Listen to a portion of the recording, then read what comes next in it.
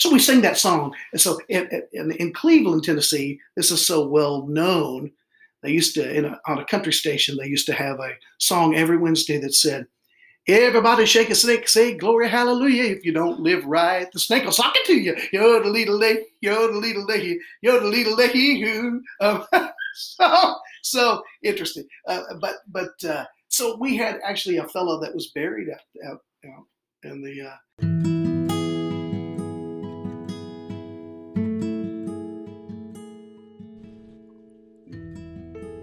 Welcome to the Almost Apostolic Podcast. I'm your host, Anissa, and this podcast is designed to share the backstories and the testimonies of beautiful ministry-minded people. I hope you laugh, I hope you cry, and most importantly, I hope you learn that we are all striving for perfection in an imperfect world as people of faith. So join me every week as I interview a few familiar folks and hopefully some you may not know.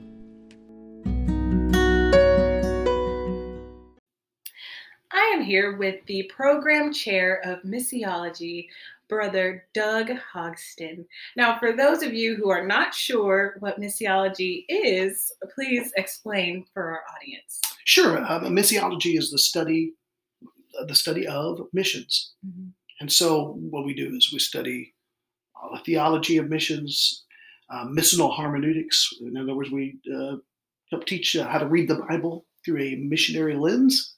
And so in apostolic missions, of course. And so it's great. Our program has been around for quite a while. When I got here 2 years ago, there was only 4 classes, and we've expanded. I partnered with Brother Poitras out of General Headquarters, and we're partnering with them to build the program to make it more robust. And by the time we're done, we should have about 15 to 18 classes in missions. I feel like we dove right in there, but we're talking about at Texas Bible College. I forgot to skip over. You could just do the edit there. Yes, of Texas Bible College. So I'm so sad that you weren't teaching when I was here, because I feel like I could have learned a lot under your heavy esteem. Well, it would have been interesting anyway. Yeah. Whether you learn a lot, I don't know about that, but it would have been interesting. Give us a little bit about yourself from start to finish, and then we'll dive into different aspects of your life. Okay, so I was born in Mount Clemens, Michigan, and raised in Kentucky. And for years, about 7 years, I was a Trinitarian pastor. I called to preach in 1984, received the Holy Ghost in 1984. Called to preach, pastored, evangelized. Then I went into, there was a split in our church, went with a more conservative group. I encountered the oneness message in the 90s and I was defrocked out of the Church of God because of my acceptance of the oneness of God and baptism in Jesus' name. And then we moved to Arkansas. I then pastored independent apostolic churches and joined the military as a military chaplain. I spent the last 12 years as an Army chaplain. I went downrange twice. And then in 2018, I had a heart attack, and the Army said that was enough. And so I retired. I came here and interviewed. Of course, a great thing about this place is that when I interviewed, so in 1994, if you want me to wait, we'll get into this later. But in 1994, when I turned in my license for the Church of God, the night before, I had a dream that I was teaching on the name of God in an upstairs classroom, and the power of God was falling. I did not know what that meant. I just wrote it down. And for years, I had no idea. When I interviewed in Brother Bowie's office next door, I asked them, I said, is this a metal building? And they said, yes. And I said, do we have classrooms upstairs? Because in my dream, both metal building, classrooms upstairs. And he said, yes. And I knew then this was the fulfillment of that dream. So I am here because I'm supposed to be. This is a divine appointment. I believe that with all my heart. In fact, it was just fascinating to me because in 1994, the school was not here in Lufkin. It was in Houston. But God knew. God knew it was going to be here. And in 1994, I was 1. All right. So that's crazy. There are so many interesting aspects about your life. I don't know where to begin. Let's talk about your family in general. So what's the special thing about your family? Sure. Of course, I'm married to, well, nowadays it's amazing that I'm married to Missy for 33 years. Mm-hmm. And that's my one and only, Right. not, I'm the husband of one wife, not one at a time. Mm-hmm. And that is amazing in these days. Right. These days, now, you may have to add to that. I don't know. But anyway, that, and we also have 5 kids. We have 2 sets of twins and one in between. Our first set of twins are 32. And then we have a daughter that's 30. And then we have another set of twins that turned 21 today. Yeah. And those are the babies. Those are the identical boys. Those were our miracle babies. So my wife, you'll just cut out what you want to. So I'm just going to talk. And so my wife had not cycled in 8 years. And I prayed publicly, one more time, Lord. And she began to get sick about a month later. And I said, well, you better get checked. And she said, I can't be pregnant. And sure enough, when we got there, the doc said, well, they're doing really, really good. And she said, and she said, if you ever pray this way again, I will kill you. And so that's, yeah. So our family's, it's been a great ride. Mm-hmm. I'm very close to my kids, and love them very much. So where do I want to start? Do I want to start with the chaplain? Do I want to start with the snake handling? We didn't even get to that, okay. but yes. So let's. So I pastored and evangelized for the first year or 2 of our marriage. So I went full time. I was enlisted in the Army from 84 to 87. I got out, and me and my wife, we went out on a date in December, and we were married that May. Ooh. And so very, very quick. She told me she was marrying me before we got to the youth convention because, like the UPC in the Church of God, she knew there would be vultures at the youth convention if we were not married. So we got married very quickly, and I went on the evangelistic field. I was the state evangelist for the Church of God of Prophecy in Kentucky. So all that meant there was 92 churches there, and so I would go to each one that I could, and preach revival. I then started pastoring. My first church was pastored in Vanceburg, Kentucky. Little small work. In fact, I was telling some others here that church was old. It was like in the 1800s. So we did not have electricity when I first got in there. I mean, it's like something out of the 20s or 30s that I'm talking about. This was in the late 80s, 89, 90. And so they had these big old kerosene lamp holders that came down. And nobody can see out here, but I'm moving my hands like you can see them.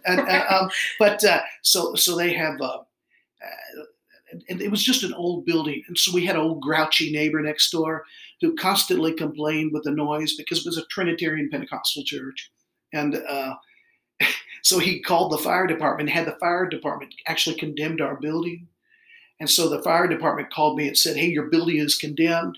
And I said, well, sue me because the publicity will be great. And so we stayed there for a couple of years. And then we moved on. My next pastorate was in Michigan. It was here that was a real powerful moment. I had a fellow come in the back of the church. He sat down in the back, listened to the message. After I was done preaching, he said, I really loved the message, but I did have trouble with something you said. And I said, well, what was that? He said, you gave honor to the Trinity. And I said, now you ain't one of them Jesus only folk, are you? And he said, well, I'm oneness, and I busted his hide. He didn't know his Bible very well, and I took him to task. So much so that when I went back to the parsonage, I told my wife, I said, well, another oneness bites the dust. And, at 30, you're pretty arrogant usually. And so that's what I was. And so this guy was smart, though. What he did, he started sending me books with no return address. And so I began to read them. And I learned that what I thought oneness taught was not what was taught at all. And the first book I read was God in Christ Jesus by John Patterson. I still have it there on my shelf. It has my notes in it. And so you'll see at the beginning, there's there's notes that, I'm trying to rebuttal everything, and they get less and less. And finally, I think the last notation I have, it says deep, in his explanation. And so I was a little troubled, of course. My world was being shaken. So I bought a book called Oneness, Pentecostals, and the Trinity, which is by Gregory Boyd. Gregory Boyd was in the beginning, he tells you he was in the UPCI, and he was, but it was like when he was 16. And so he was in the UPCI, and then he is now an Episcopal priest. And so I read that book, but what he does is he laid out the oneness position in the first chapter with no critique. And he used at the time the best oneness articulators. So at that time, there was probably, of course, Brother Bernard, but there was Brother Robert Sabin. He articulated, Brother Kenneth Reeves. And so that chapter made such an impact on me. We were going through a split in our organization, so I'm still in 91, 92 here. And so we went to Arkansas, and I became a youth pastor of a church in Arkansas. I put the oneness thing on the back burner, still struggling with everything. On the way home from a revival, I turned on the radio, and old Bishop S.C. Johnson from the Church of Our Lord Jesus Christ of the Apostolic Faith, it was letter time, and he was he's a little crass. I've listened to him over the years, but somebody wrote in and they said, "Dear Bishop Johnson, you said to baptize in the name of the Father and of the Son and the Holy Ghost, but Jesus said that, but you say that you have to be baptized in Jesus' name." And old Johnson said, "Oh, you're so dumb. The name of the Father, Son, and Holy Ghost is Jesus." And when he said that, I spoke in tongues. And I said, "Lord, why did you do that?" So the very next day, I went to the local UPCI pastor, knocked on their door and said, "Hey, y'all have any books on oneness?" So I walked away with a little stack of books, and I began to study. God opened this up to me. I was baptized by Brother Carson, 93, out of Nashville. I was baptized in the name of Jesus. I would be baptized again a year later, not because I had to, but because I did a year-long study on the name of God, the progressive revelation of God's name, culminating in the name of Jesus. And once I did that, I mean, I had to do it again, because I understood that Jesus is the comprehensive name of God under the new covenant. And that was, it just blew my mind. In the meantime, I'm still in the Church of God here. I can't hold license because I turn them in, but they kept me around as a member. I was somewhat popular in the little organization that I was in. And so on the outside, it looked like I was throwing away everything, in my ministry. But God knew what he was doing. In fact, they finally got rid of me in 98. There were several things. I preached for Brother McCool, ALJC, out of Knoxville. I was preaching on oneness, and just so happened the general overseer of the Church of God, his private secretary, happened to be in Knoxville, happened to turn on the TV. And so I don't know how many times I wound up in the general overseer's office, to defend the position that we all love. And but it was a great ride. So in 98, they gave me the boot. The night before they gave me the boot, God gave me Isaiah 66:5, which says, "Hear ye the word of the Lord, ye that tremble at his word." It said, "Your brethren that hated you cast you out for my name's sake." And they said, "Let the Lord be glorified." They shall say, "Let the Lord be glorified, but he shall appear unto your joy, and they shall be ashamed." So when I walked in that meeting, they did it in a literal business meeting. I was not allowed to talk. But the first words out of that equivalent of a sectional overseer, a sectional guy, he stood up and said, "Lord, let this be for your glory." When he said that, I knew everything was going to be all right. After this, I went back to school. So I went back for my bachelor's in 94. And then in 98, 99, I started on my master's, Master of Divinity there in Cleveland, Tennessee, at the Church of God School of Theology there.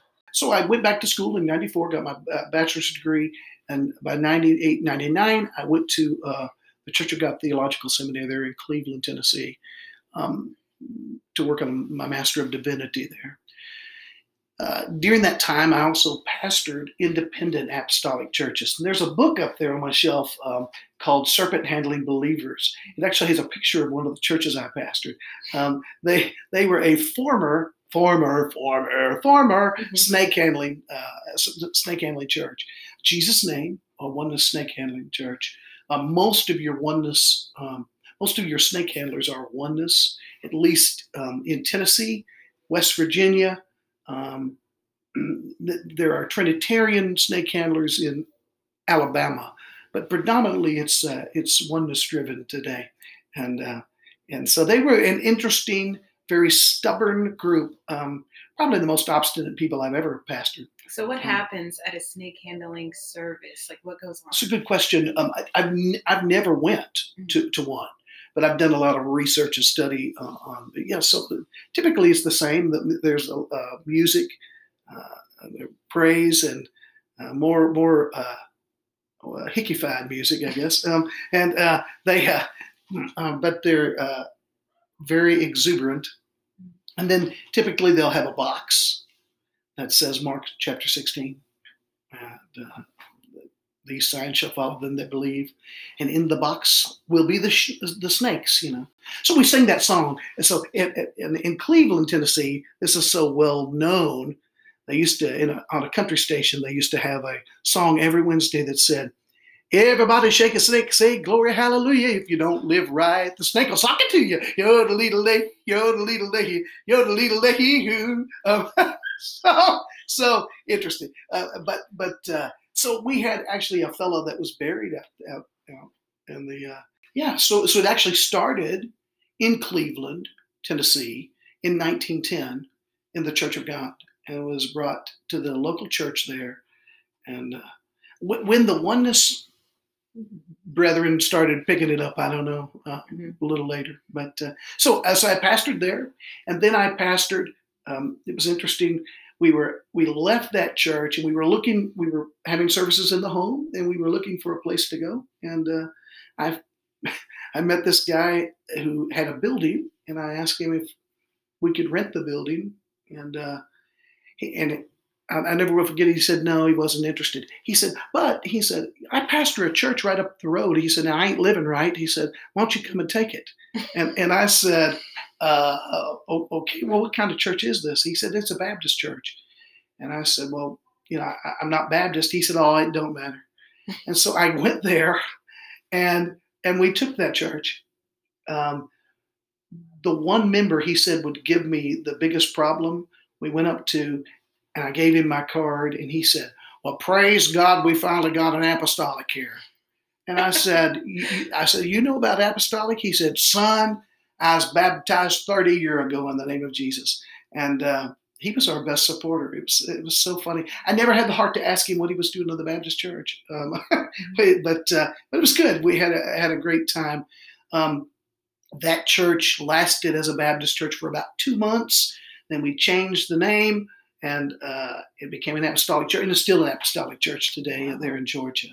And so it was exciting. So y'all have lived all over the United States of America. Yes, we have. And this would get even more so once we got in the military, which would be, the 2000s there, 2007. I would be, commissioned in the military. I was first, I went to the military under the umbrella of the Church of Our Lord Jesus Christ of the Apostolic Faith. They endorsed me as a chaplain. This is predominantly an African-American group headquartered out of New York. So it belonged to Bishop Lawson, was actually converted under G.T. Haywood, Pentecostal Assemblies of the World in 1915. And I think there was a division maybe in the 30s, and so I was with Brother Lawson's group. So Bishop Bonner was the overseer for many years. In fact, Bishop Bonner just died a few years ago. I preached at Bishop Bonner's church before. Interesting. And so they were my first endorsers. into the military chaplaincy. So what are the duties of a military chaplain? Because I have no clue. So we perform or provide religious services for all soldiers, and we advise our commanders on issues related to religious stuff. Like, for instance, like if our guys are going to be moving to an area that happens to be a sacred place, it would be my job to figure out, hey, we better not go here. That could cause a lot of trouble. So we do a lot of counseling, a lot of marriage counseling, a lot of individual counseling. The suicide rate in the military is much higher than the national average, and so we go with the troops.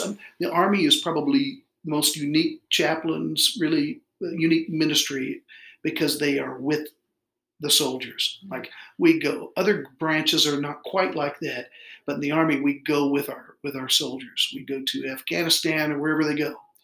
We were in Romania in 2010. Romania, we did the first. I did the first joint American and Romanian military service, and so that was a lot of fun. So at this point in your ministerial career, are any of the kids born yet? Or? Oh yeah. So the Aaron and Faith were actually born in Vanceburg. Mm-hmm. So back in 90, 91, and then Danielle was when I was in Michigan there, and first encountered the Oneness guy, and then the boys would come later. Yeah. This is all the boys know. They don't hardly remember anything else. So what happens next? So in 2009, they had me teaching classes. The Army did on how to survive deployments when you come back, and I had a slick sleeve. And what they call a slick sleeve means you could tell by not having anything on this arm that I had never been downrange.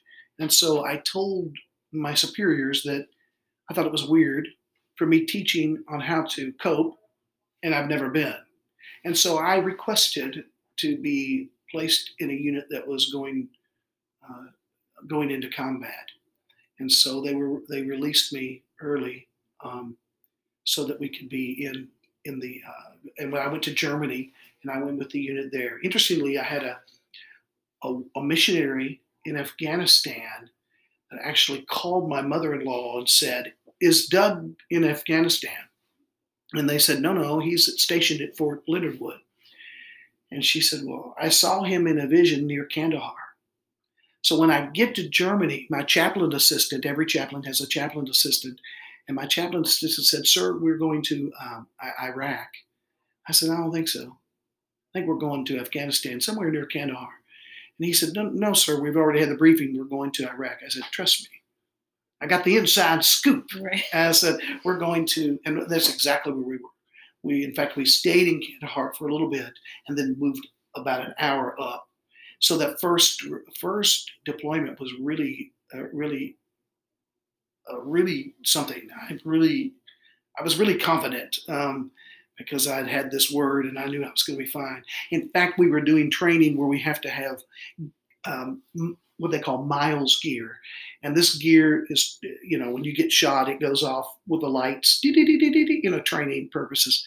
And so I popped the battery out of mine. And so when the people what they call OCs, the controllers, when they came by, they tested my gear and they said, "Well, this is not working." I said, No, it's working fine." They said, No, it's not lighting up. And I said, "Well, it's not," because I popped the battery out of it. They said, "Well, you can't do that." I said, "Sure, God done told me I'm coming back. And you said to be realistic. So I popped it out because I ain't getting shot. And I'm coming back home." And so it was a blast. We had a great time in Afghanistan. I had a 1 week revival, and then another week revival in another place. I mean, I don't know how many soldiers I baptized in Jesus' name. But, yeah, it's really, really something. Okay, and then what happened? So then we came back. My favorite episode.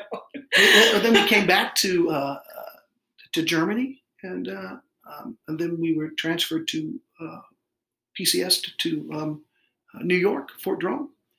And I went again, second deployment on this one. I called that same woman and said, "Do you have anything for?" Yeah. Nah. I thought, oh, this one's got to be on faith, I guess. Yeah. So we did that. So the second deployment, I was in the northern area at FOB Ghazni. I will say that when you look at today and you see everything that's happened, it's so sad. Like the first deployment, I probably prayed over people in body bags, 16 of them the first month. It was really, really something. I did so many memorials. The second deployment was intense in that we were always rocketed every day. It was we were rocketed, and so that was I earned two Bronze Stars, one of the first times and one of the second, and a combat action badge because I was shot at, and so probably one of those rockets landed nearer. So but yeah, so we had a great, but another great time. I did a revival meeting there. I think I did a revival meeting wherever we went, and I preached the same as I always do. In fact, you hear horror stories about you can't say the name of Jesus. No, that's nonsense. I never had anybody sharpshoot me. I've been told my prayer was too long or something. And I had a commander that told me, he said, "You prayed too long." And in the Army, they give you coins. See those coins up there? They give coins for, when you do something nice or something good. And so I got a coin for that prayer. And my commander said, "It was too long, Chaplain." I said, "Well, sir, I got a coin out of this." He said, "I don't care. It was too long." I said, "Sir, if I look good, that means you look good." He said, "I don't care." He said, "It was too long." He said, "If I tell you the sky is green, it's green. Do you understand me, Chaplain?" And I said, "Yes, sir, especially if you're colorblind." And so we had a great relationship after that. But I never had anybody at all hinder me for preaching. And I preach just like I do, which is pretty fiery. And so I never had any. I did have some chaplains in the last place we were at that asked us if we could do. We called our service a Sunday night explosion, but they wanted a service that was less explosive, and for some of their people. So we instituted another service that I named the Gentle Breeze. And I told my chaplain friend, I said, "You've got this one, not me. I'm not really a gentle breeze." So after that deployment, before we left in August of that deployment, my chaplain assistant, thankfully, she was a little young female, about 19. She was gone, and that FOB was attacked. And you can still look at this on YouTube, where the FOB Ghazni was attacked. There was 10 suicide bombers. They breached a hole. They took a 4,000-pound explosive, breached a hole in the wall. I mean, it was truly a suicide mission. I mean, it was 10 suicide bombers against had 5,000. I mean, and they rocketed at the same time. That was probably the most intense battle. And I would give for hours, I would just run around the walls and give our guys scriptures. One of my favorite was, "He trains my hands for war and my fingers for battle." Whoa, come on now. And I'd say, "Fire that thing." So it was very intense, but a lot of fun. I came back in 2014. We came back to Fort Drum, New York. Everything was going good, career progressing. Yeah, so we went to C4, which is an advanced chaplain school. Really, it's in preparation for when you are promoted to major. I'll be honest with you, it was pretty intense because only for me, because I always have a tendency to gain weight, and what is that like? I've tried that, but it just doesn't work for me. What, gaining weight? Yeah. Oh well. No. Yeah, well, stick around. So the Army wants, I was told the Army wants greyhounds instead of bulldogs. That was a nice way of saying you're too fat. But I got the weight down, and I think only one time in my Army career was I never had to be taped. Only once, and I was 169. But here I made the weight. And then we were stationed. I fought to get to Kentucky. I wanted to go back to Kentucky because that's kind of our home, and they would not let me go. I came kicking to Texas, and I really, in fact, I had even talked to a fellow that was going to switch with me. They were okay, and then Forcecom said, "No way, he's not switching." So I mean, it was odd, but we now know. Now I know why. But at the time, I was just irritated because the Army once again did what it wanted to do, the big machine. So when I was at Leonard Wood, when I first got in, I was the senior pastor of the gospel service, which is a mix between some type of predominantly African American Baptist and it's Baptist-costal. So it's kind of a mix of both. Right. And so it was the biggest service on post. We ran about 500. When I took it over, I told the Lord, they had people doing baptisms, a bunch of people. I said, I'll take all the baptisms from here on out. And it really began to make this a revival. And so we probably, within 2 months, we ran 1,500 to 1,700 every service. I mean, it was just astounding at Leonard Wood. So I pastored there. I pastored, of course, in Afghanistan, also in Germany there. These are all military churches. And then at Fort Drum, I was the senior pastor of the gospel service there. I went to Fort Hood here in Texas, and I was involved with the gospel service, but was never the senior pastor, just one of the pastors there. There was a little more restrictive. I wasn't on my own there, so I had to be a little more careful and on exactly how you preach. I still preached Acts 2:38, still emphasized all of that, but you had to be just a little bit more, less in your face. All right, so that's. But yeah, it was great. But then so the Army sent me then to Texas A&M Central Texas for a master's degree in marriage and family therapy.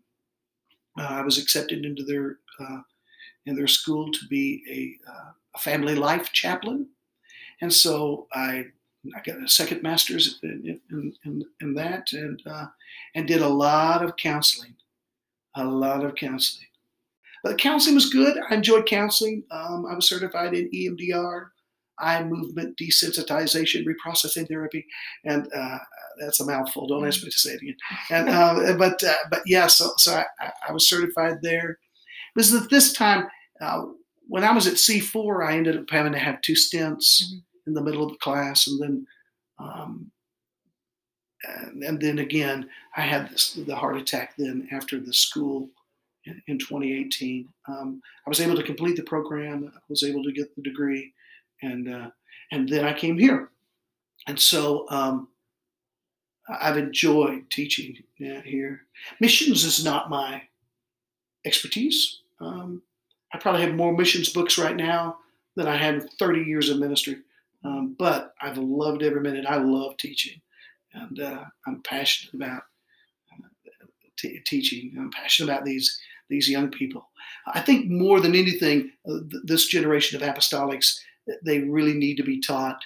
If there's anything that I really stress is the idea of not compartmentalizing. And men have a unique ability, in my view, at least. I know this is generalization, guys, but we have a capability of compartmentalizing our lives.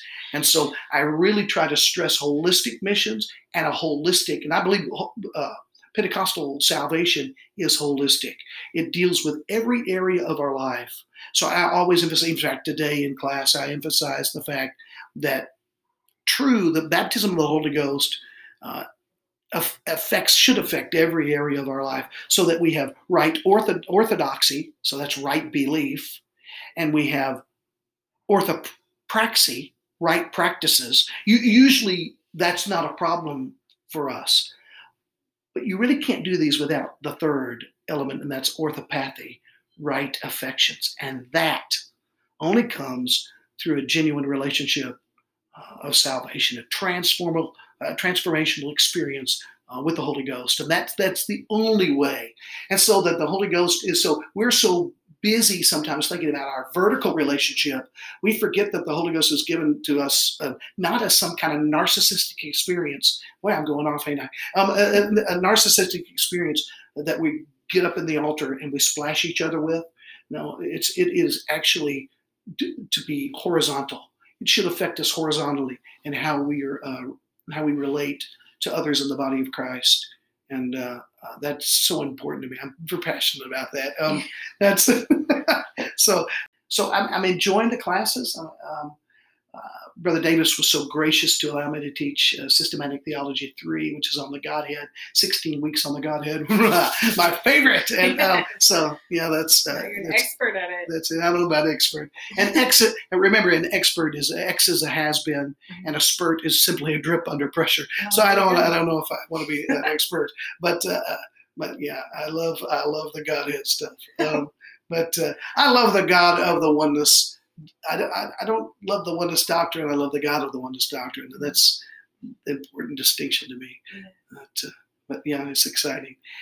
And so 4 weeks ago, so in April, one of our pastors died of COVID in the area, Brother Zorich. And so May 3rd, I started going over to the church and just walking around and praying for the widow and the congregation.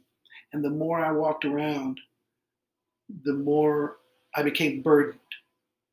And so I put my name in for the Diboll Church. Diboll Church is very interesting because it was here since 1928. Started as a revival church. And then part of the building is built in the 30s. And so it's been here a long time. Used to run about 200. And so about 4 weeks ago, they elected me as pastor there. And so we're excited. We're excited about what God's going to do. I'm trying to do something in Lufkin they tell me cannot be done, and that is a multi-ethnic church, but I believe that it can be done. Absolutely can. Yeah, I believe it can. I'm trusting that the Lord will give us wisdom and help me to reach out. We've got a strategic outreach planning meeting on the 11th, and on the 18th, we've got training for substance abuse and training from the ACTS program, from the UPCI, Life in Focus. And I'm hoping to get into the DPS system to try to help individuals. And so I've got some guys interested. So we're excited about what God's doing. A random question. Do you have your licenses from all the states you've lived in? Yeah, that's a good question. Some of them you have to turn back. Like we had to turn back, I think, maybe we do have our Germany plates, though. We might have those. But no, I don't. I'm just curious. Interesting. It was like, how many states have you lived in? Let's see. So Kentucky, Michigan, Arkansas, Tennessee, North Carolina, Georgia, Florida. I'm going to go backwards. Yay. Until about 1982. So I'm probably the only UPCI chaplain that was ever grumpy. I was grumpy at Disney World. I dressed up in the costume, and so that was very interesting. So yeah, I don't know where I was going with all that. Okay. So yeah, wow. Yeah, I don't know where that came from, but I had to tell it. So I was compelled, and so yeah, it's great. All right. Where was I at besides that? Your licenses. Oh, yeah, licenses. So states. So I was in Florida, too. I went to high school in Florida. So, yeah, and then Texas. Ooh. One question that I want to ask all the pastors that come through the podcast is, how do you specifically read the Bible? Like, how do you meditate on the word? Do you read like a chapter a day, or do you just pray till something comes to you? No. I mean, I think you have to be systematic, but there are different ways. It's interesting that you mentioned that, is because you can look at Scripture even through a missiological lens. I teach Mission of the Church, which kind of takes the book of Acts and goes through the book of Acts and looks at specifically geared toward looking at the cultural challenges that the early church faced and trying to look at how we face the same things, and how to contextualize the gospel. For instance, when you look at the preaching, when you study preaching in the book of Acts, you find that the apostles preached this, of course, the same message, but different starting points. For instance, those that knew the Scripture, they were able to quote from the Old Testament and bring them right into the message of Jesus. However, the Apostle Paul in Acts 17, he contextualizes the message differently because he's dealing with people from at Mars Hill, and he says, "Hey, I notice you're devoted." King James is superstitious, but it's devotion. It's a compliment. He said, "I know that I see that you're devoted." Then they have one altar to the unknown God. And he says, "That's who I'm going to proclaim to you." So he has a different starting point, even quotes a pagan poet in that passage, and I love it.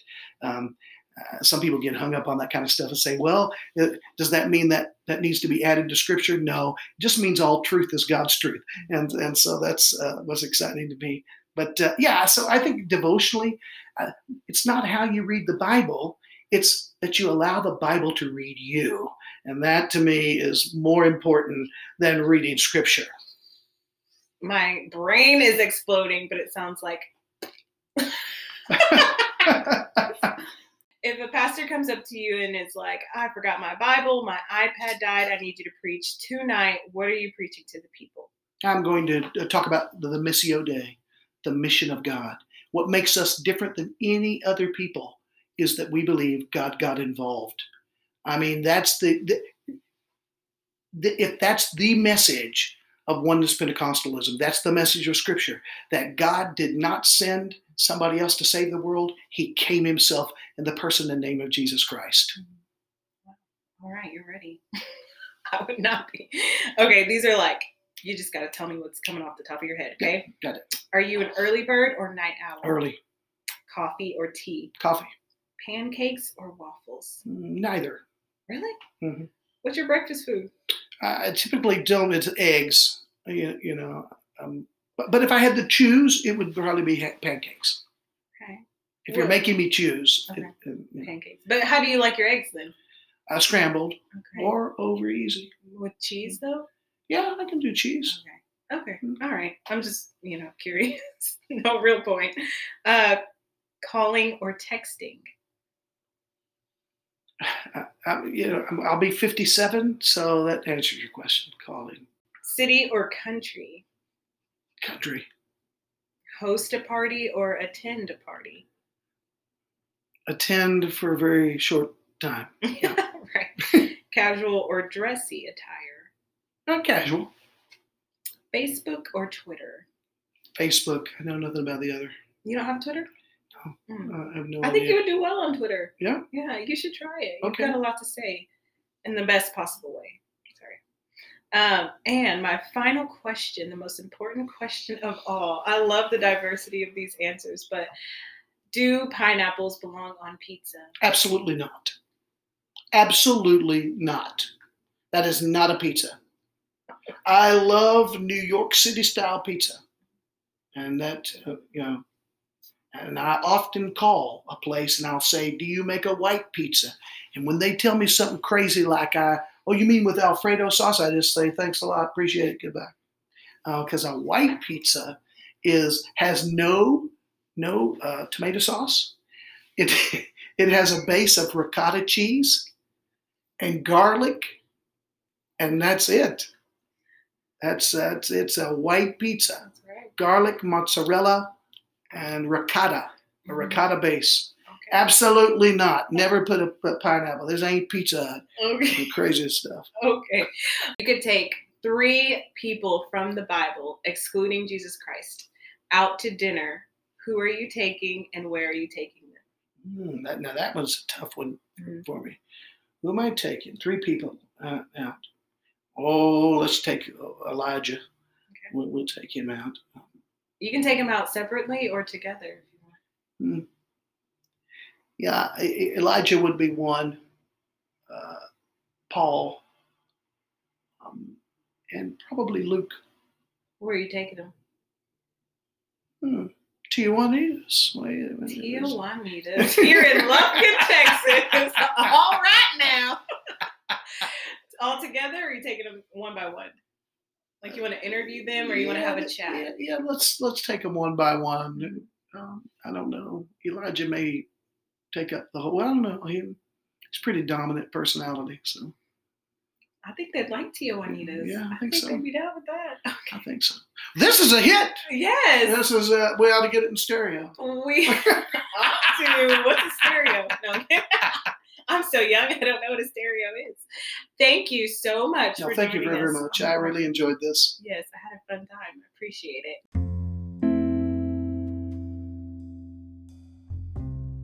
That's all for this episode of Almost Apostolic. If you enjoyed yourself, please do us a favor and leave a review. Don't forget to subscribe so you never miss an episode. And until then, thank you for listening.